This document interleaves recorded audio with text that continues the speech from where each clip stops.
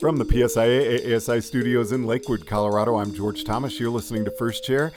And very interesting guest today. In fact, this is going to be the first in a series of shows that we're going to be doing with this gentleman. Matthew Zabransky joining us. Thank you very much for taking the time to chat with us on First Chair. Absolutely. I'm happy to be here and honored that you guys asked me to do this. So, Matthew, you've come up with a very unique project. Can you introduce what you're doing and give us a little background on it? Yeah, sure. So, Matthew Zabransky with MidwestSkiers.com. We started this project about 3 years ago, and the long story short of it is that I grew up skiing in the southwest side of Chicago, and we go up to southern Wisconsin hills. And for anybody that isn't familiar with the Midwest, most of our hills are very small, like usually in the 500 vertical feet or less range. And I fell in love with the sport immediately, knew it was going to be a huge part of my life. And I always wanted to go out west. That was kind of my goal, was to get a job and move out west. And something really interesting happened along that path was, I went to school at University of Wisconsin and ran into my wife, who would become my wife. And she was Midwest born and raised and really wanted to stay here. And I kind of fought that a little bit. It was really hard for me to accept that I was stuck where the skiing was, vertically challenged. And I kind of started to change my mindset and went back to the days of skiing with my dad at these little hills and how much fun we had, regardless of what the size was.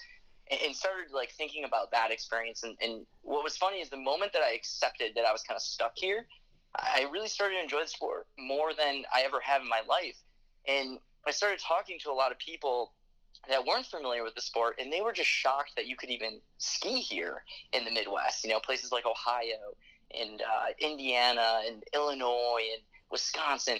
And so, I got this idea to do something about it. We were never really represented in the media. And so I did the only thing I knew how, and that was to pick up a camera and start filming and creating videos about different ski hills in the Midwest. And that was about 3 years ago, and we've kind of developed into this news media outlet that does blog posts and has this guide that'll tell you who's open and how many runs they have open for the season and things like that. And it's really evolved into this tool for people to go and discover new areas around the Midwest, which is really, really cool. I think of an awful lot of good skiers who have come out of some what you call vertically challenged hills around there. Buck Hill has developed some awesome ski racers.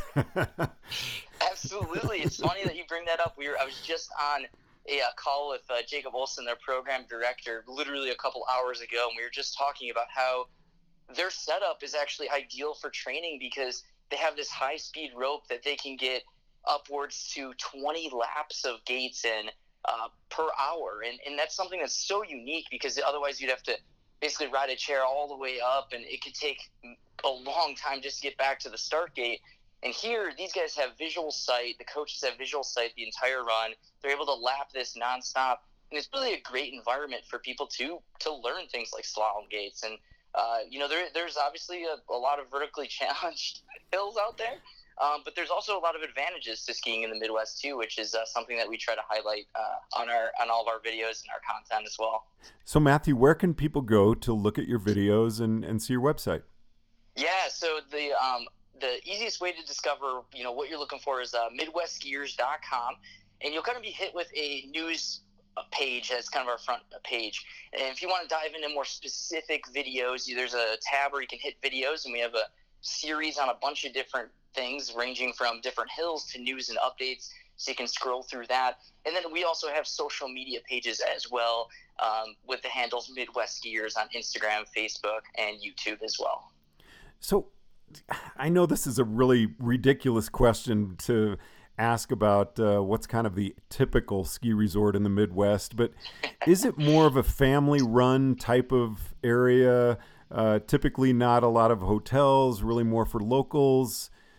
Yeah, so and that's the thing that's so strange. I guess great, not strange. It's great about the Midwest is all these hills are pretty much mom and pop, built by the original founders. I mean, backed up a Ford pickup, deflated the tire, and literally strung up a rope tow, and that's how these places started. And I think that's what's really cool about them is they're all so different. And I in my videos, I talk about this a lot, but the only way to really know the ski hill is to go ski it.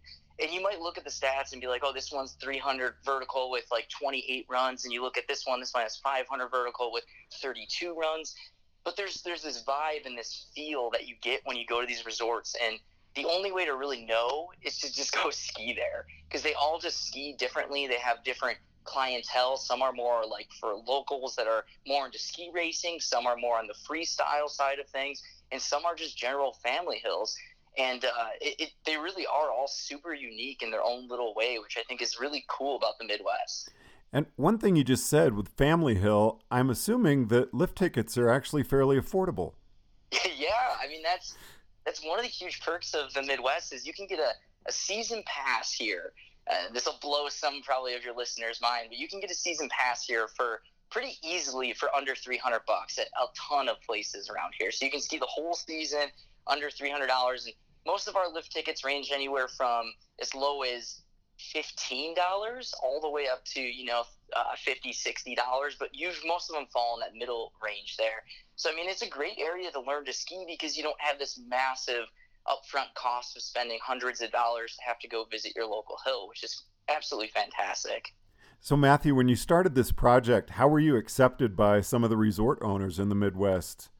Yeah, so it was the first place I ever visited was Snow Trails, and I got to give a huge thank you to Scott Chrislip, who is their GM there, and he welcomed me with open arms. And we originally scheduled a shoot for like 2 days for this video, and I think I ended up staying there for like 5 because I was just so excited to learn and really became part of that family. And that's the best way I could describe these ski hills, is really a family. So it's been tremendous how much support that I've received from all of the owners throughout the years, and I'm excited to get to hit up more.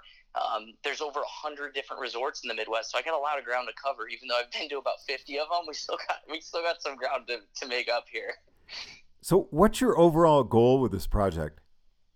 The goal here, and I saw this as a huge opportunity when I started this project, is to get more people in the sport.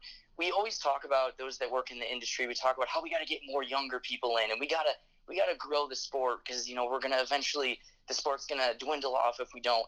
And I think everybody was talking about the East and the West, and there was no Midwest coverage. And the opportunity that I saw is we're sitting on some of the largest cities in the country. We have the Twin Cities, Chicago, Detroit. And these are all cities that are really close to small mom and pop ski hills. So my answer was, why aren't we focusing on this area that has so many potential new skiers that are so close, so affordable? Night skiing has great beginner terrain. This is the area that we really should be hitting. So the goal for this project was to get people to realize that you can ski in the Midwest, but more importantly, to get more people involved with the sport that we all love. And with those metropolitan areas that you just mentioned, something that kind of stands out to me there too is, again, affordability, but we're also looking at more diversity. Absolutely. And I've been talking with a few of the ski hills on doing some different programs to get, more diversity in the sport. And that's something that we've been echoing for years, is how do we get more diversity in the sport that has been historically, exactly one demographic. And I think there's a huge opportunity at some of these hills that are just so located closely to all these different populations. Well, Matthew, I'm looking forward to checking in with you as you travel around the Midwest and go to different areas. Anything you'd like to say to the membership in conclusion? No, please, if you guys have any questions or would like to learn more about what we're trying to do, visit our website at midwestskiers.com or reach out to me personally. I think it's a great opportunity to grow this sport, and I really think there's a ton of potential for the Midwest to see more skiers and riders out on the slopes. Matthew Zabransky, thank you very much for taking the time to chat with us on First Chair. Thank you, George. I appreciate it. Look forward to speaking in the future. From the PSIA ASI studios in Lakewood, Colorado, I'm George Thomas.